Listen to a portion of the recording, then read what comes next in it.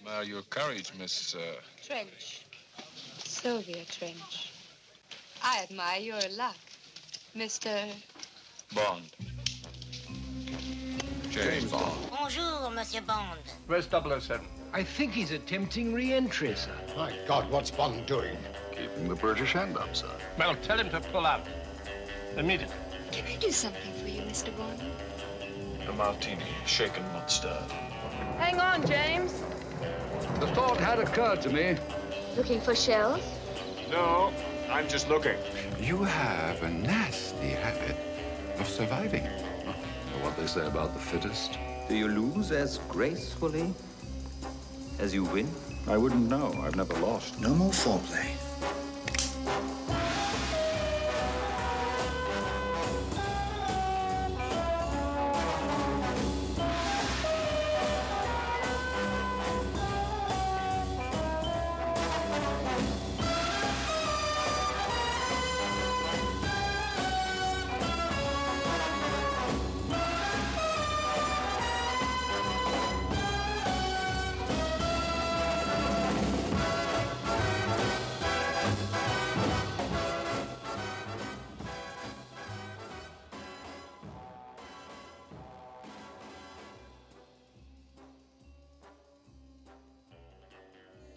Hello, and welcome to a new episode of the Holmes Movies Podcast, bringing our Bond backwards sort of episodes full circle, where we will review No Time to Die, the final James Bond film starring Daniel Craig, which has finally come out after so many delays involving directors changing around, and of course the pandemic pushing the release date back so many months and having, changing the release date and everything. And it affected the pandemic has affected the whole film industry. But the film has finally come out. We have seen it. And now we are here to talk about it. I am, of course, Anders Holmes, like I just said. Did I say that? I think maybe you did. I don't know, but people know who you are if they're subscribers. If you're new to the podcast, welcome and sorry. I'm Adam Holmes. I'm the other brother, same mother. On the other side of the pond, the pond being the Atlantic. No Time to Die. So should we say, if you're listening to this and you haven't seen the film, you probably shouldn't, because we're going to do spoilers? Yeah, I think if you haven't seen the film, I would probably click out right about now. But I think, should we just give our initial views on the film before getting into spoilers really quickly? Sure, yeah. I thought it was a good, if not great, Bond movie. I thought it was a really good way for Daniel Craig to bow out, and there were bits that I found really wonderful and bits that I found less good, but the best bits were better than the bad bits were bad, if you know what I mean.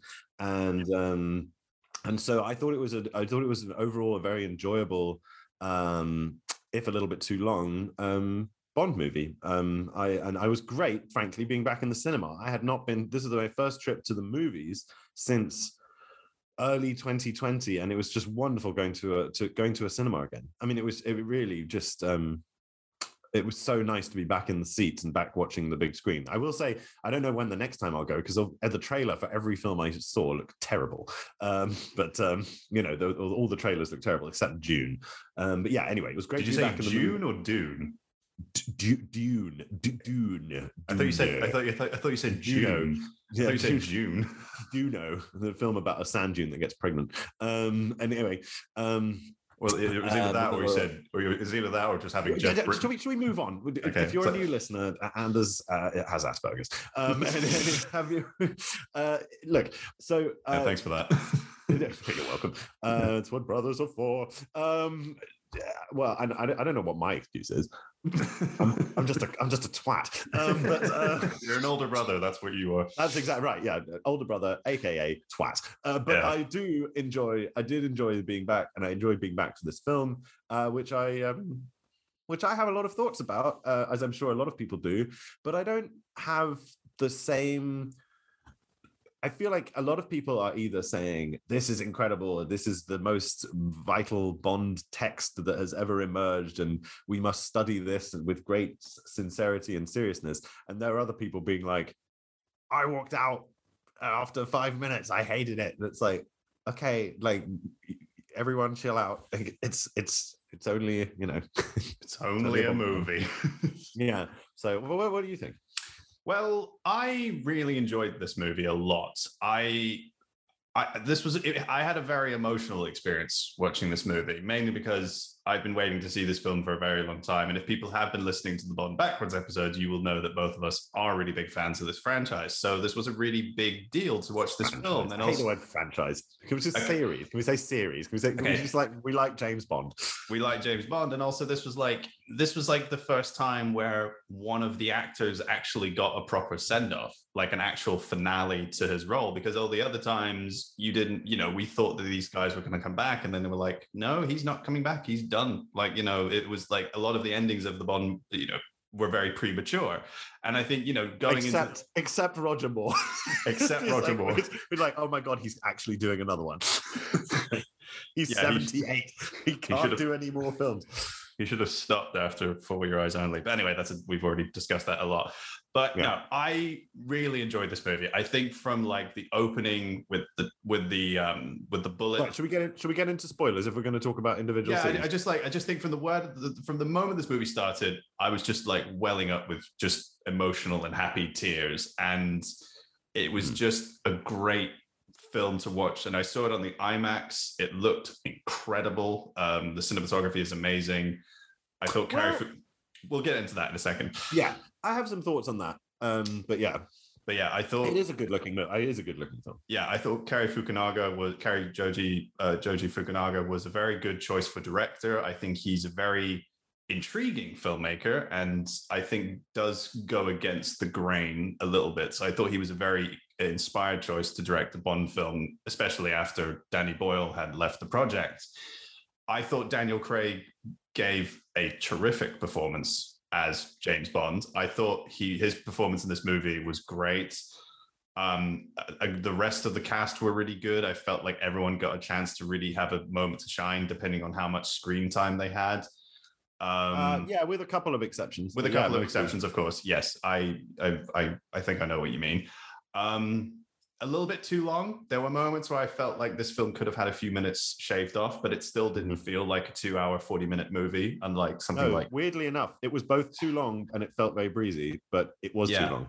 Yeah, like it's not like Blade Runner 2049 where you do feel the film's length, but you still really like the film anyway. But I thought it was kind of it was sort of playing on it was inspired by the old Bond movies, but it was also a way of showing what these films can be like going forward, which I thought was very interesting. And I think it was good. Let's return to that as well, because I think also this was a sort of summation of the Craig era. If the Craig era has a style and a mood, this film very much encapsulated that mood. And I wonder where they'll go next. And I wonder if actually choosing the same mood is the wise choice, because there are moments of levity in this film that actually really breathe life into it, and I think that they're very important to have, because it's very dark. It's been dark. Like Spectre is dark, Skyfall's dark, Quantum is shit, and Casino Royale is dark. It's just there's a better film in Quantum somewhere. It just got cut out. Yeah. No, we talked about that. I mean, but there is a darkness and a heaviness in the Craig era, and I wonder whether it's sustainable and whether the Bond films should, return to something more frivolous. But we can talk about that at the end. But let's get into actual content. So if you're listening to this to get like a sense of what we thought of the film before you go and watch it, that's weird, but that's fine. Now you should stop, because we're going to do spoilers. Yes, and if you haven't seen the film and listen to this and get angry that we spoiled the whole movie for you, then we did warn you that we are going to go into spoilers. You were warned. There are spoilers. Or the sound effects. Yeah, that's the spoiler alarm right there. James Bond dies. James Bond fucking dies in this film. He does, which he's dead. James Bond is dead. Which dead. is like finished, dead, blown up, vaporized, dead. He got poisoned and blown up by his own guys. Yeah, he got killed twice and he got shot. Yeah, it's true. He So did. we got that. He did. So we got that out of the way. So I mean, to be fair, I did think going into this movie that I did have a strange suspicion that he was going to die. Yeah. Also, you had another strange. You had or- another strange suspicion that turned out to be wrong. I did, yes. Your Doctor No theory. Was I wrong? Because someone did call Rami Malek's character Doctor, so maybe he was Doctor No. No, he's Dr. Safin. Well, maybe he had a nickname. No, Doctor. No. Okay, fine. Doctor, Okay, yes. So No. I feel like I think it got signaled a bit that he was going to. It did get signaled a little bit. I think the hideout was a bit of a giveaway. But anyway, I really feel like I'm happy that they made this film, because I feel like if the Craig era ended with Spectre, that would have been a very bad move. And I'm very glad that they were able to get him back despite him being at a certain age where he couldn't do certain stunts. And I think you could kind of get a sense in this film that he was doing a lot of easy and able enough stunts where he wouldn't have to worry about breaking anything, because he has been. If I tried that shit, I would break everything. So it's maybe it's easy for Daniel Craig, but it sure as hell isn't easy for the rest of us.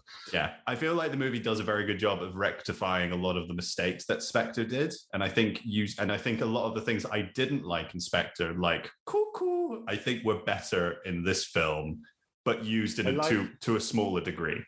I like that they brought Waltz back just so they could kill him. I thought that was very good. Bring him back, give him 2 minutes, and then kill the fucker. Yeah, just have him have like a little Hannibal Lecter moment, and then he just dies.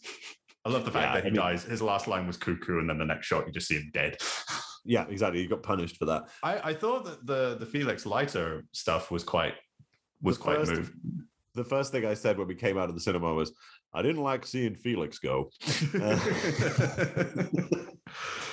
Hi, Dougie. But Sam Elliott in a Bond movie, that would be cool. Sam Elliott next Felix Leiter, that could be. Yeah. Anyway, let's use that for the end. But no, Jeffrey Wright is so good as Felix, and I thought that was a well done death. I mean, it really brought back memories of Timothy Dalton, especially when he killed the other CIA agent. Yeah, old buddy. That was obviously a reference to For Your Eyes Only. I noticed that. I noticed that in the cinema. I was like thinking, For Your Eyes Only. Noticed it. But yeah, I thought that was well handled. I think they maybe killed a little bit too many people off. Like at one point I was like, what are they going to do next? Kill M? Like, they've already done, of course. But, I was a little bit worried when both Felix and Blofeld, and I was like, okay, I wonder if they're doing too, but then by the end of it, I was like, no, this makes sense, because now you really are just like, you're starting on fresh ground. Yeah, you're kind exactly. like I was about to say Draco Malfoy, like Kylo Ren said in The Last Jedi, let the past die, kill it. Right. Literally. Except the Star Wars franchise didn't understand the message there, because then they brought back Palpatine. But somehow Palpatine survived or is back or whatever the fuck. That's what's going to. Yeah, the next Bond film is going to be that James Bond has been reassembled in a Bacta tank somewhere, and he's he's like a cyborg, like RoboCop. Yeah, so I mean, I think it adds. There's a real funereal quality to this film. I'm really. There is this sense of like senseless, a theme of senseless and awful and meaningless death that sticks to these men, and it's I did like at the end that he's literally toxic. Like James Bond is the embodiment of toxic masculinity, in that if he touches someone, they'll die. So like I did think that was quite. I wonder if Phoebe Waller-Bridge is sort of high-fiving herself over having got that one in there, or whoever. But I thought that was. I think that might have been a Phoebe.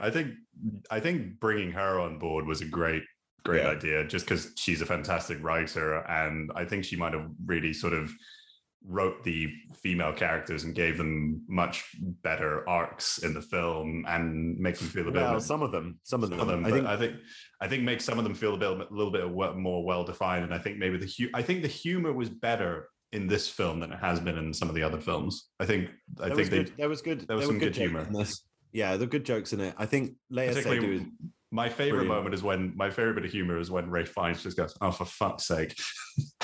But that was I don't know about this new tradition of M getting to be the one who drops the F-bomb. I thought that was a little bit like a cheap gag. The best joke in the film is when Q is rummaging through his drawers and he opens one of them and it's just tea supplies, which was, I thought that was very good.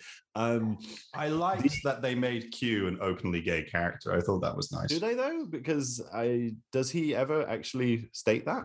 He does. I think he does say that. Yeah, he mentions his date as a he, I think.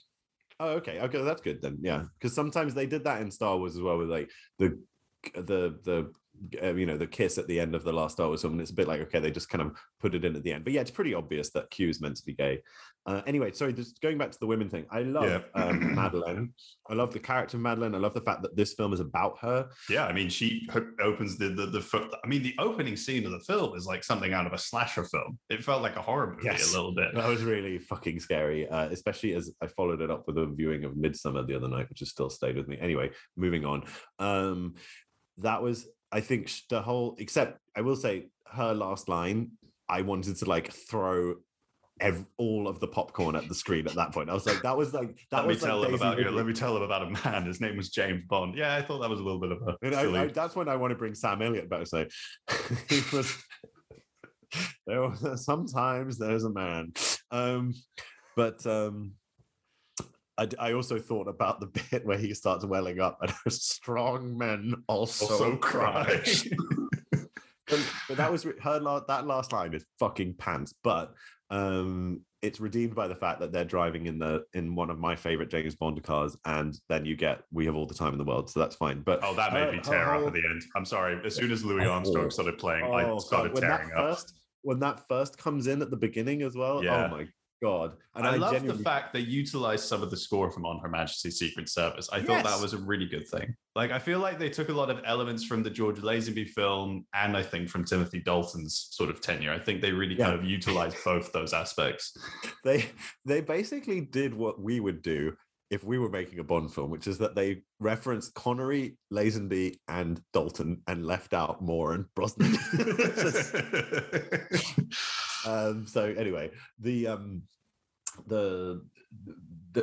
I really think she's great. Their chemistry is really good. I didn't agree. The Guardian wrote a review that said they don't have any chemistry. I disagree with that. I think they're really good together. Better chemistry in this film than they did in the last one. But they're good in both. They're good in both films. I mean, and much better in this. Her costume design is also really clever. And so my issue with Nomi, or Lashana Lynch's character. Lashana Lynch's character, yeah. As good as she is, and she is really good, and she's as great. Important as it is to have another, a potential successor, or just like a sense of like a rival for James Bond, her character is left with relatively little to do by the end of the film. And at the end, her job is like rescue the woman and the child. And it's like, I would have liked to see just a little bit more from her. Not a lot. Like it's fine. She's fine that she's a supporting character and a good kind of backup for Bond, but she could just have been given a tiny. She was a bit underwritten, as a character. I see what you mean. And I think in a film that long, you could have given her a bit more to do, maybe. But it was really good to have her in there. She has a great entrance, and I do like her when they walk into the bedroom and you kind of get the idea of like, oh, James Bond is going to get some, and then she like turns it back on him, and then it doesn't end up like a love scene or anything like that. Yeah. I mean, we've seen that in the Craig movies again and again, that like, he will they'll subvert our expectations around women stuff, and sometimes not. And it's like, so that was one little criticism. What do we think of the villain, Sapin? Just before we get to the villain, I really liked Paloma. I thought she was a great character. Oh my God, yes, of course. Actually, I want to spend just a moment talking about that. So Ana de Armas, for a start, is, in my eyes, can do no wrong. She's fantastic. That whole character, that whole scene injects so much, as I say, lightness and levity into this. They mean the same thing. Lightness and joy and fun into this movie. She gets some of the best laughs in the film. Her whole way of doing the action scene, that's a kind of blend of sort of dance and shoot 'em up, is brilliant. Like I was thinking about our top 10 shootouts, like that could actually that one in the Cuba could have been in there.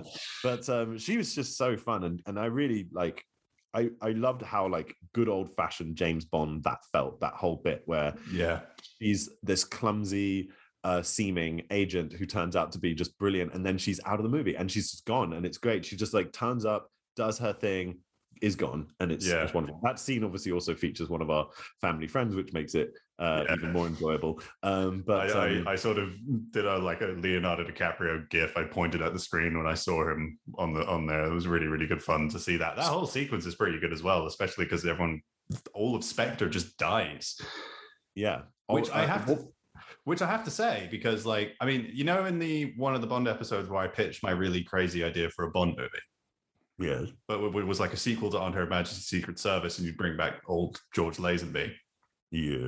One of the things in that script, of course, I did have James Bond dying at the end of it.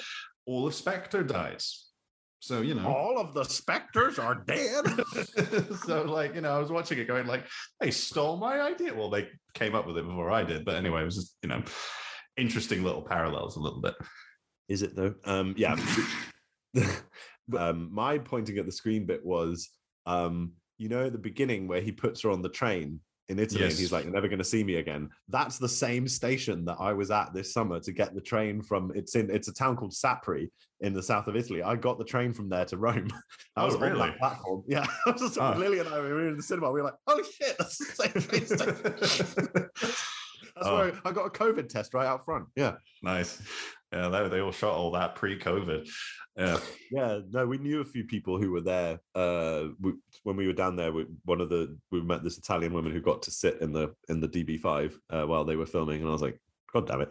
Yes. Anyway, my sort of initial things about Rami Malek as Rami Malek's character Safin, I thought the introduction to him, having him be in the beginning of the film, was good. I thought that really kind of gave a really good promise to his character, that he's this very like enigmatic and creepy figure, especially with the mask and the way that he's all scarred. And let's just say this: next Bond film, let's not have any scars on the Bond villains.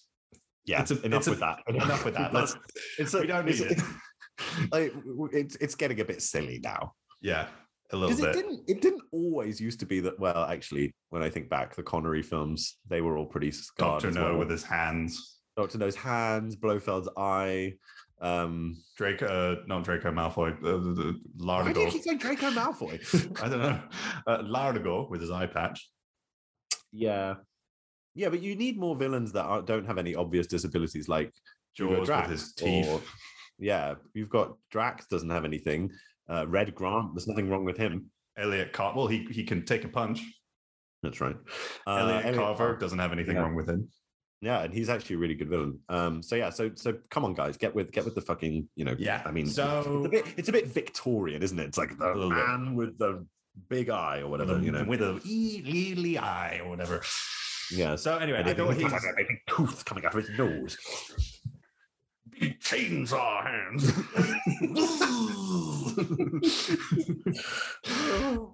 NEC Lab fans can appreciate that. Okay, so yeah, first introduction was great. I liked having him as this kind of behind the scenes villain, and then he had his, David Densick's character of the Danish actor who's in the film who played the Doctor. I thought that was pretty nice. I liked the sort of. You thought he was a member. I thought he was going to be a member of Spectre, and then he just kills them all. And then I felt when he comes back into the film again, I felt Madeline should have known who he was. Well, she does. Well, no, but not until she opens the box and she sees the mask. Well, yeah.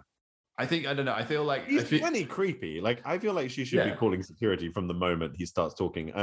I just couldn't. He has like a piece of the hair or whatever the hell it is, and he puts it on there and stuff. I think, I don't know. I feel like there should have been a bit more of a connection to her character or something like that. I don't know, based on what. Again, that was a piece of underwriting for me. Like, I was like, okay, I get it. Like, Mr. White killed your parents, you know, but like, how old is he? Like, he looks the same age as he does at the beginning of the film. It all doesn't quite make enough sense for me. And then is also his scheme is something we've seen before. It's like we've done the whole like global virus. But that's thing, what I was getting to. That's what I was kind of getting to in the third act when you meet him. What I don't get what I don't like his motivation to like do all that stuff with the nanobites or whatever the hell it is, which I think is a holdover from that that Timothy Dalton film, because that was supposed to do with nanites or whatever, that third film that they had planned.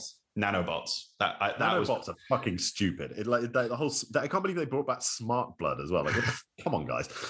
Chlorians. Yeah, right. They were literally midichlorians. Yeah.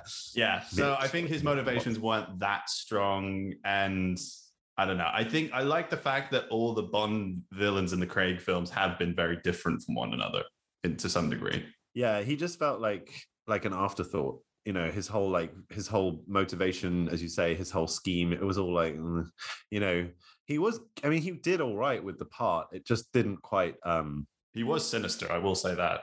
Yeah, but you know, he's a good actor, and he gets, you know, obviously they introduced a child into the equation, so you get that extra level of peril. But still, it's like I would have maybe wanted to see something a bit more original, but yeah, he didn't have any good henchmen. The guy with the eye was just crap. I mean, and you need an odd job. You need like a Red Grant. Yeah, and you need like someone who's Jaws. You need a baroque kind of character who has something going on, you know, or like you need what's her name? Or Fiona Volpe from Thunderball or something, you know, someone who's got some real, you know, oomph. Here's another criticism. I don't enjoy, especially now in this time we live in, seeing someone just wandering through a building with a machine gun shooting people. It's like, I don't know how well that sits with me now in this era that we live in. But also I'm like, is that really what James Bond does? Is he some kind of like Navy SEAL who wanders around? Like, no, he like goes through and he sneaks in. I miss the day. Shooting too many. There was just too many people got shot in this. So the body count was too high. Like, do you know what I mean? Yeah, the body count. I feel like the body count has gotten higher with each Bond movie that he's done. Because he starts shooting quite a lot of people, and like especially in Skyfall. But yeah, I miss the days of him just sneaking around and just sneaking into buildings and all that sort of stuff, and then having to shoot with his like out. his 7-shot little Walter pistol. That's it. And then if he needs something else, you know, he's got to use his shoe or his watch or his, you know, condom or something. I don't know. Ejector sheet, you're joking. Exactly. So yeah, you know what I mean. Yeah, exactly. Like the whole scene at the end where he's just wandering through the base, just shooting people. I was like, this is boring and it's weird. Like, why are we? Oh, you mean that bit you mean that bit when he's going up the stairs? Yeah, it's like watching a video. I thought that was a great.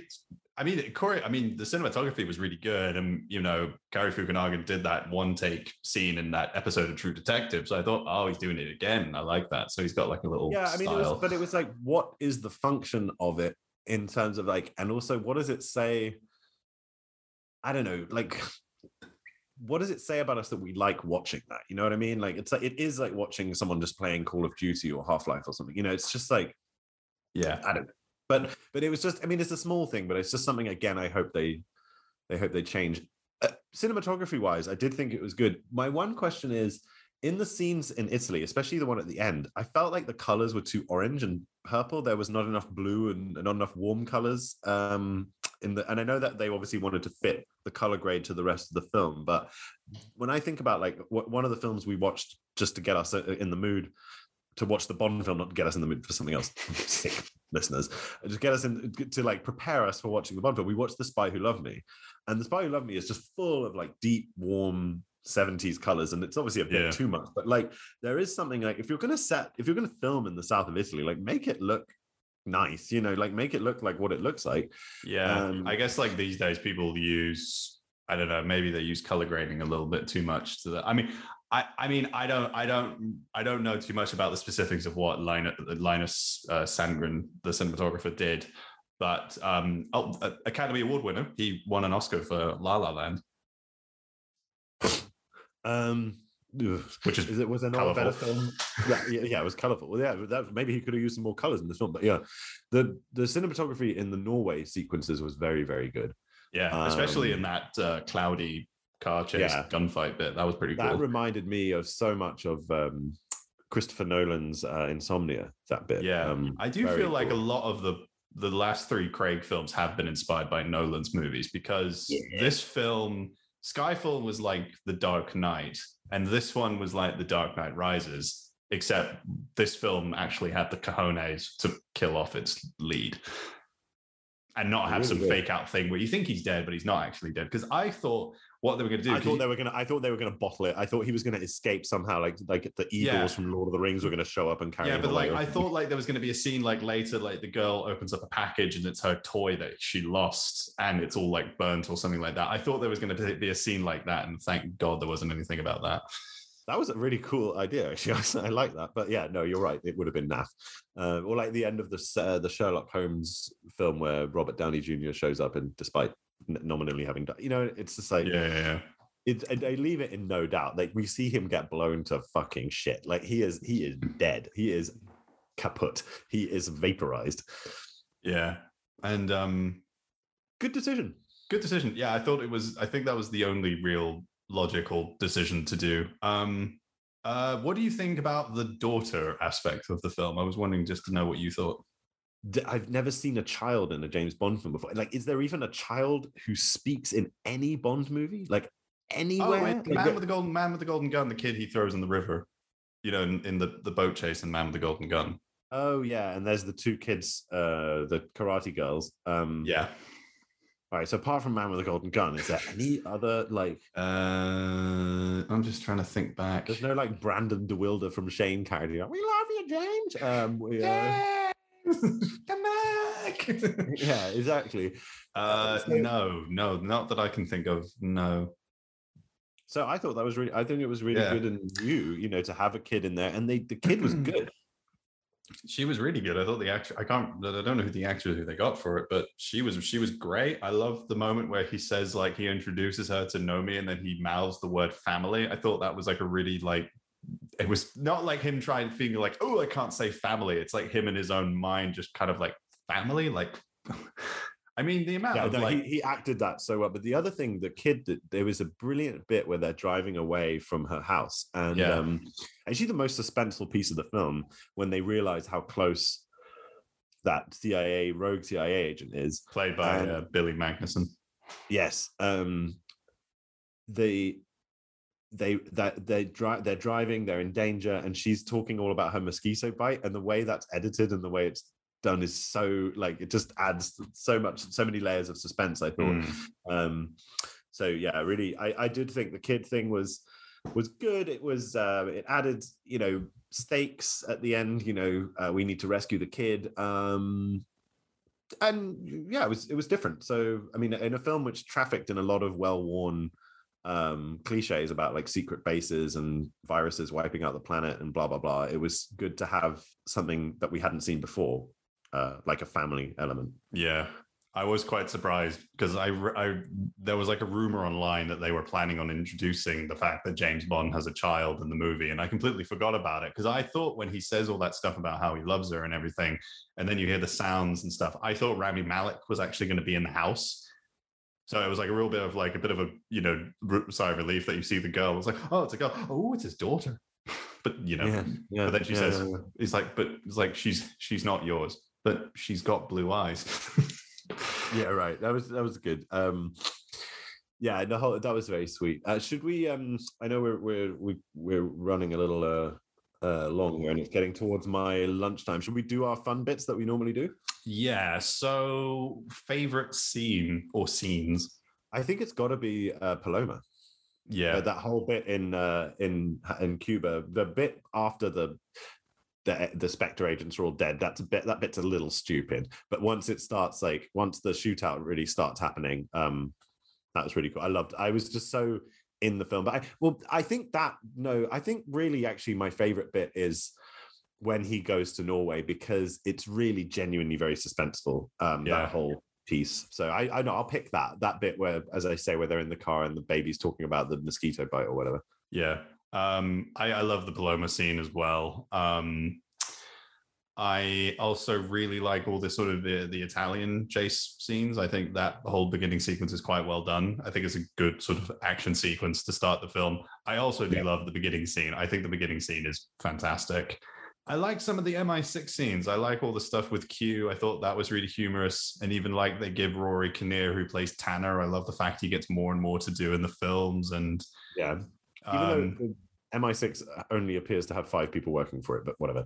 Yeah, and a bunch of other people, extras. So pick a bit. You're supposed to pick one bit. Okay, my one favorite bit. I think it's the scene when he confesses how much he loves Madeline before the daughter reveal. I think that scene is really good because I feel like it really like it's also just like one of the best acted scenes that Daniel Craig has done as James Bond, but also it really gave it just really cemented his Bond, like this really tough, punkish kind of guy, but someone who's also very vulnerable as well, and not and is able to, be a human, unlike some of the other ones. No, that's good. A good bit. Very much like sums up the Craiger. Okay, so what's the stupidest bit in the film? Maybe all the stuff that Thingy Safin is trying to do, and I don't know all that. I don't know the nanite stuff. I think like they just didn't. I think they had all the like emotional stuff. They just didn't. I think they had so many characters. I think they didn't really know what to do with their main villain. Yes. Yeah. So like, you mean just the sort of general bit where he sort of reveals what he's doing, or do you have a particular? Yeah, I don't know. I think the stupidest bit. I think it's the scene where they're sitting down and he's holding the daughter and all that sort of. I think the dialogue is a little bit silly because it's just like in the trailer. He's in sort of this weird like Fu Manchu mode as well, where he like goes through the floor at one point. Yeah, I know. It's a little bit strange. I'm just kind of sitting there going like, "What are you talking about, you weird man?" Yeah. I think that scene, I think they needed something a little bit punchier there. I think they just needed more scenes together. I don't know. It just felt, it felt a bit off. I think a lot of the Safin stuff in the third act needed to be a little bit punchier. But yeah, that's my stupid bit. What's yours? It was almost, it's almost as if, just to like finish the thought, like in subverting the Bond story arc, they forgot you don't need a secret base, like you don't need a big scheme, like you could just have had a villain who's just out there in the world, and they, it doesn't have to all build to this like traditional climax where you blow up a base. Of course they do have to blow up James Bond, but they could blow him up in different ways. My stupidest bit, it might be the whole reveal around that M had set up a secret facility to build deadly diseases in the middle of London. It's like, who the fuck, like, what? No, he's not, like, M is not an idiot. Like, M is supposed to be cold, just sort of not even calculating. He's just really this like distant, aloof figure who sends James Bond out on his missions and who like gives him a hard time when he's not doing what he wants him to do. But he's not like an agent of chaos, or M doesn't make mistakes. Like M does not stand for mistake. M stands for Mallory. M stands for man with a plan. Like M is not a fuck up artist. And the whole bit that he's like covering his ass and like, I thought that was poor. And then of course the last line, which is so fucking breathtakingly stupid. It really reminded me of the end of the Sith Rises, or whatever the fuck it's called. The last Rise of Skywalker, or the rise of the Return of the Jedi, or whatever it's called. Yeah, the Return of the Jedi, where she says at the end, like Ray Skywalker. Ray Skywalker. It's not. Your name is Ray Palpatine. And anyway, that's stupid. So that was daft. So I really, one of those two.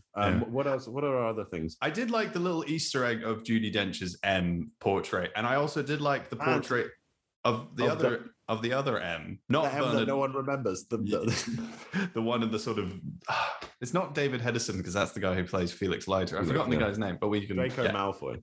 Draco Malfoy, yeah. He has one of the best lines in the whole series, which is "This is not Country Club 007."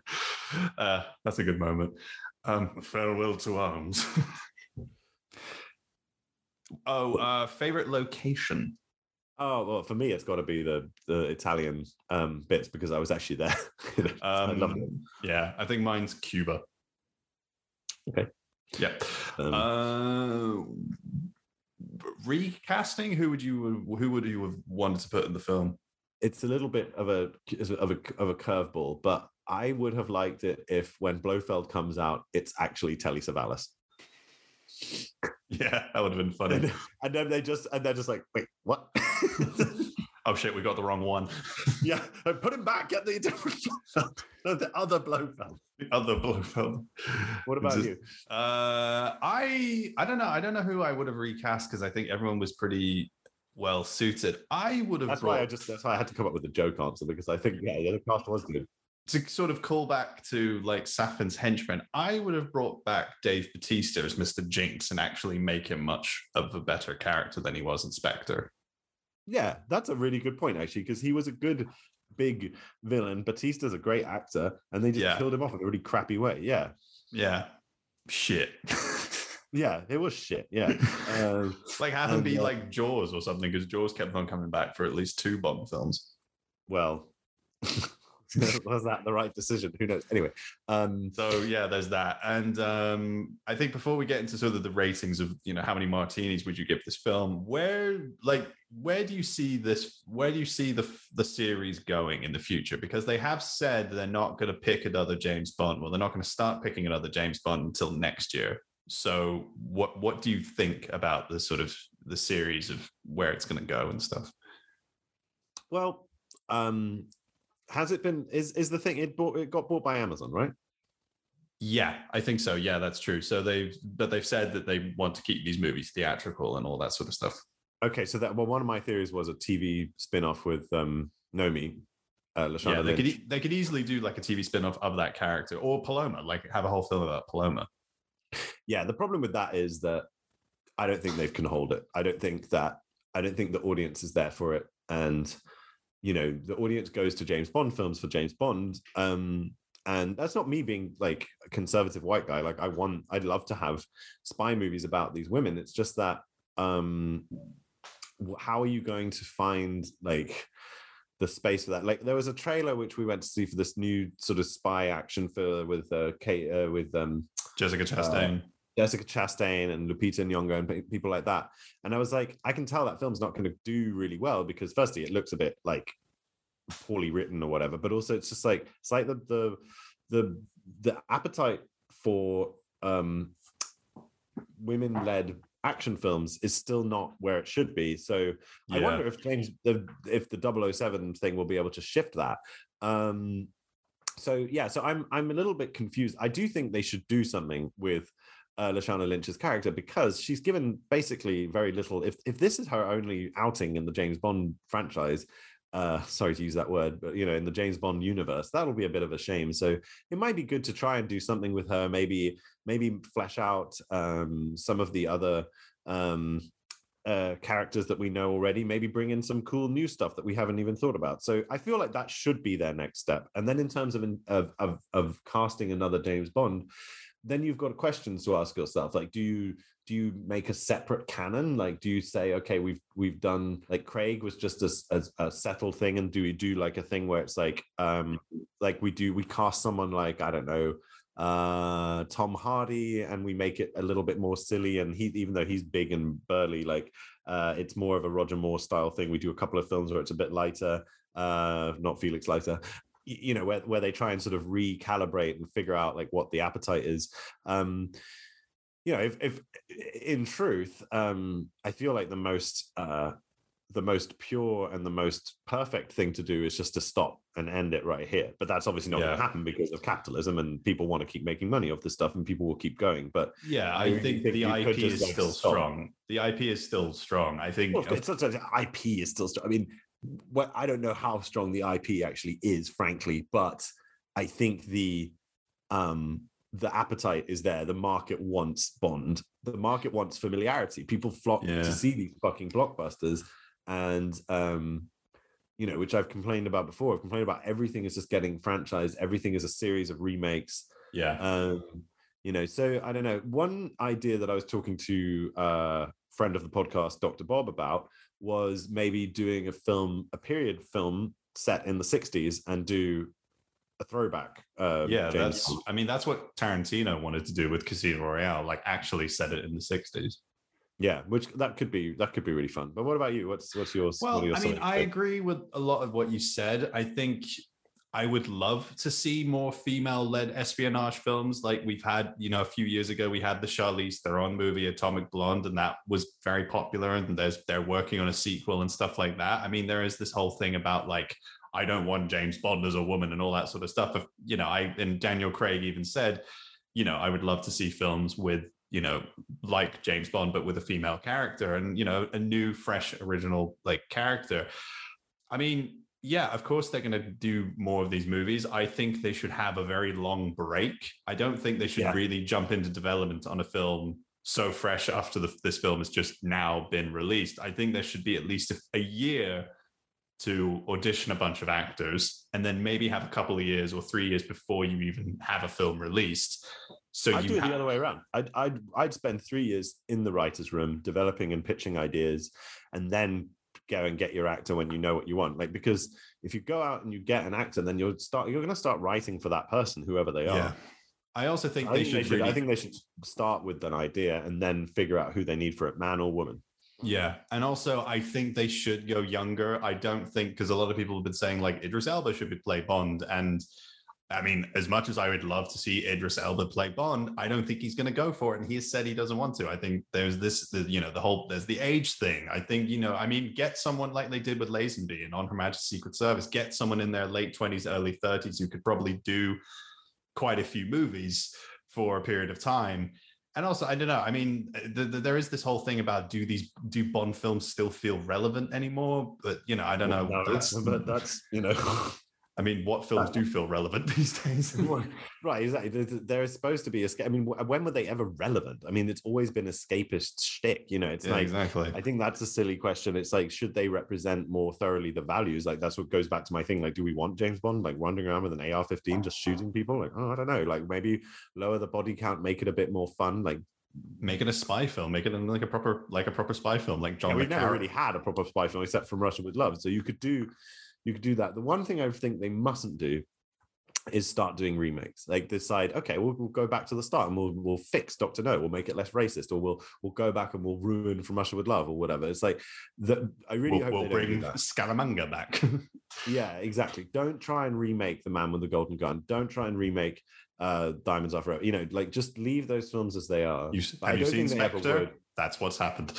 That's a good example of that. Would, because I think it's still such a family operation. I don't think Barbara Broccoli and Michael Wilson would ever like tarnish the legacy of Cubby and all those guys in that way. So I think we're safe on that one. Yeah, I do agree with you. I think whatever happens next, don't just do like a Craig reboot. Like, change the mood, change the paradigm, change the feel, so that it's a new, a new universe. Like, in the same way that Craig was such a refreshing change from Pierce Brosnan, and that Dalton was such a refreshing change from Roger Moore, and that Roger Moore for a lot of people was a refreshing change from Sean Connery. Like, by all means, I feel like there are different types of viewers of the Bond movies. Some people like the dark spy stuff like we do, and other people really like the frothy Roger Moore, like, sort of side. And I think there should be room for that. So I think I think that's really just play with it, have fun with it, write some stuff. And then maybe, if you want to make a movie, like, make a thing with Lashana Lynch and all the MI6 characters, like, kicking some ass and doing some stuff, or, just, or scrap it, and have her, have her doing something on her own without without M, without Q, without Moneypenny. Yeah, exactly. I mean, it could be, you could do something with her that's a little bit more in the sort of, she's traveling and there's a social justice angle, like the way in which, she could perhaps be in, like, somewhere like Myanmar, where there's the persecution of Rohingya Muslims, or, they would never do anything anti-China because China's such a big market for the movies. But, you could do something like that and have a black heroine who's out there, like, fighting social injustice, like Pam Grier did in the 70s. Like, do like a sort of instead do blaxploitation right, and have a really cool black heroine who's out there, like, actually, like, cracking white colonial heads. That would be fun. I'd like that to would see be fun. that. I'd love to see that. Yeah, that would be amazing. So I mean, anyway, if you ever need help writing this, guys, we're here. We'll help you out. Yeah, of course. I might still try. Anders has got some really fucking wacky ideas to pitch you about George Lazenby, and he's still alive. George Lazenby is still alive. There is still the Lazenby option. You could bring back Lazenby. You could bring him back in some way. Or Dalton. Yeah, he's still kicking. Brosnan, yeah. But he's still kicking. He's in his what, 60s? Yeah, he's He should be kicking for a long time. Lazenby though, let's get Lazenby before it's too late. Yeah, of course. Also, but what are you going to say? I was just going to say the next Bond film. Let's bring back sharks. I miss sharks in James Bond films. There's not enough wildlife. There's not enough wildlife in these films. We had the Komodo dragons in Skyfall. I thought but we need animals. Yeah, sharks. When sharks with freaking lasers attached to their freaking heads.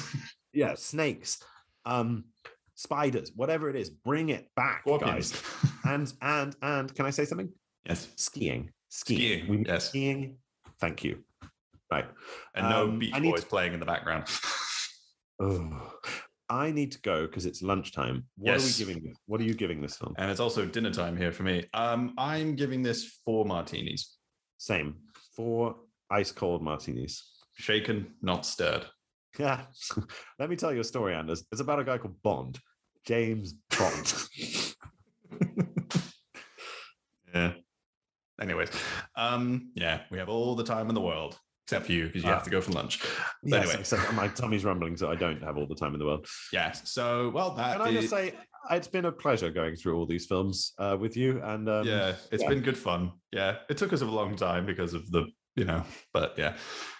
But it was fun. Yeah, we got there in the end. So thanks to everyone who's like stuck by and listened to every Bond episode.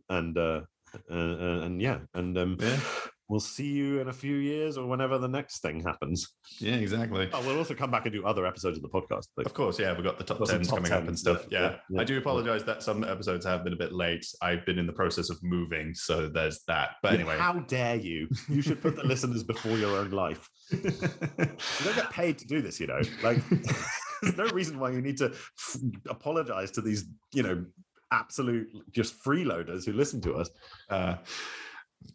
We love you guys. Hi, listeners. You're very. We value you very much. Please rate. Blinking. It's recording.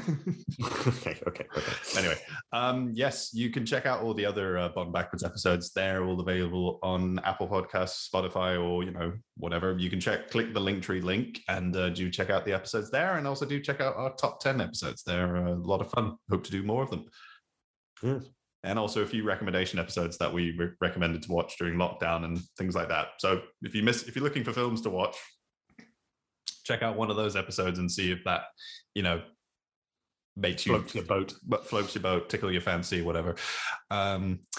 Anyway, so yeah, you can follow the podcast at Ohms. At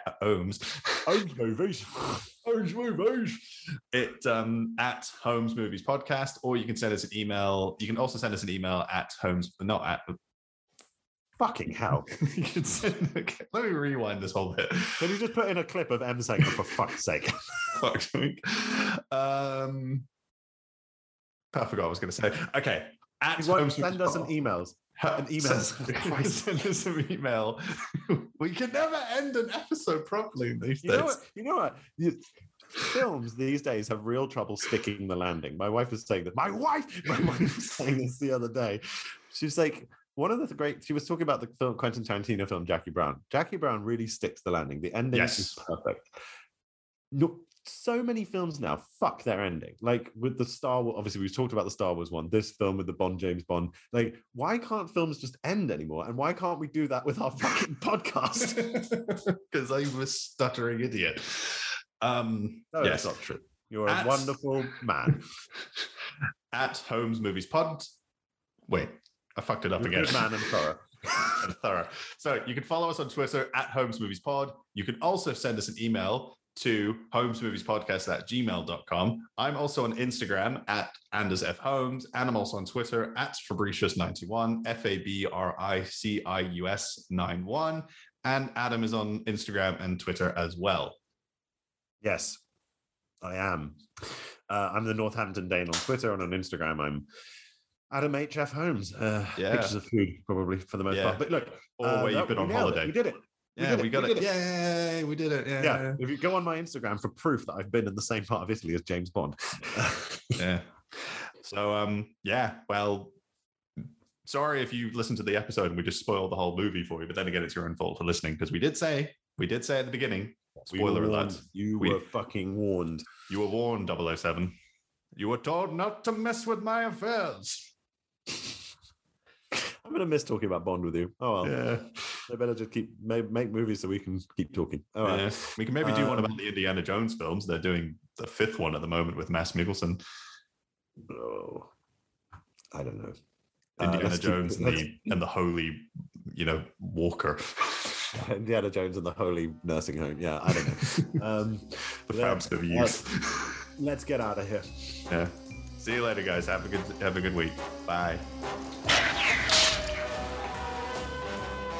Stinging in the rain. That's not funny, 007. Where's your butler friend? Oh, he blew a fuse. Shocking. Where's Drax? He had to fly. Positively shocking. You missed, Mr. Bond. I think he got the point. Right idea, Mr. Bond. But wrong pussy. You're not thinking that. I sure am, boy. Do you expect me to talk? No, Mr. Bond, I expect you to die. Goodbye, Mr. Bond. It's a Smith & Wesson. And you've had your 6.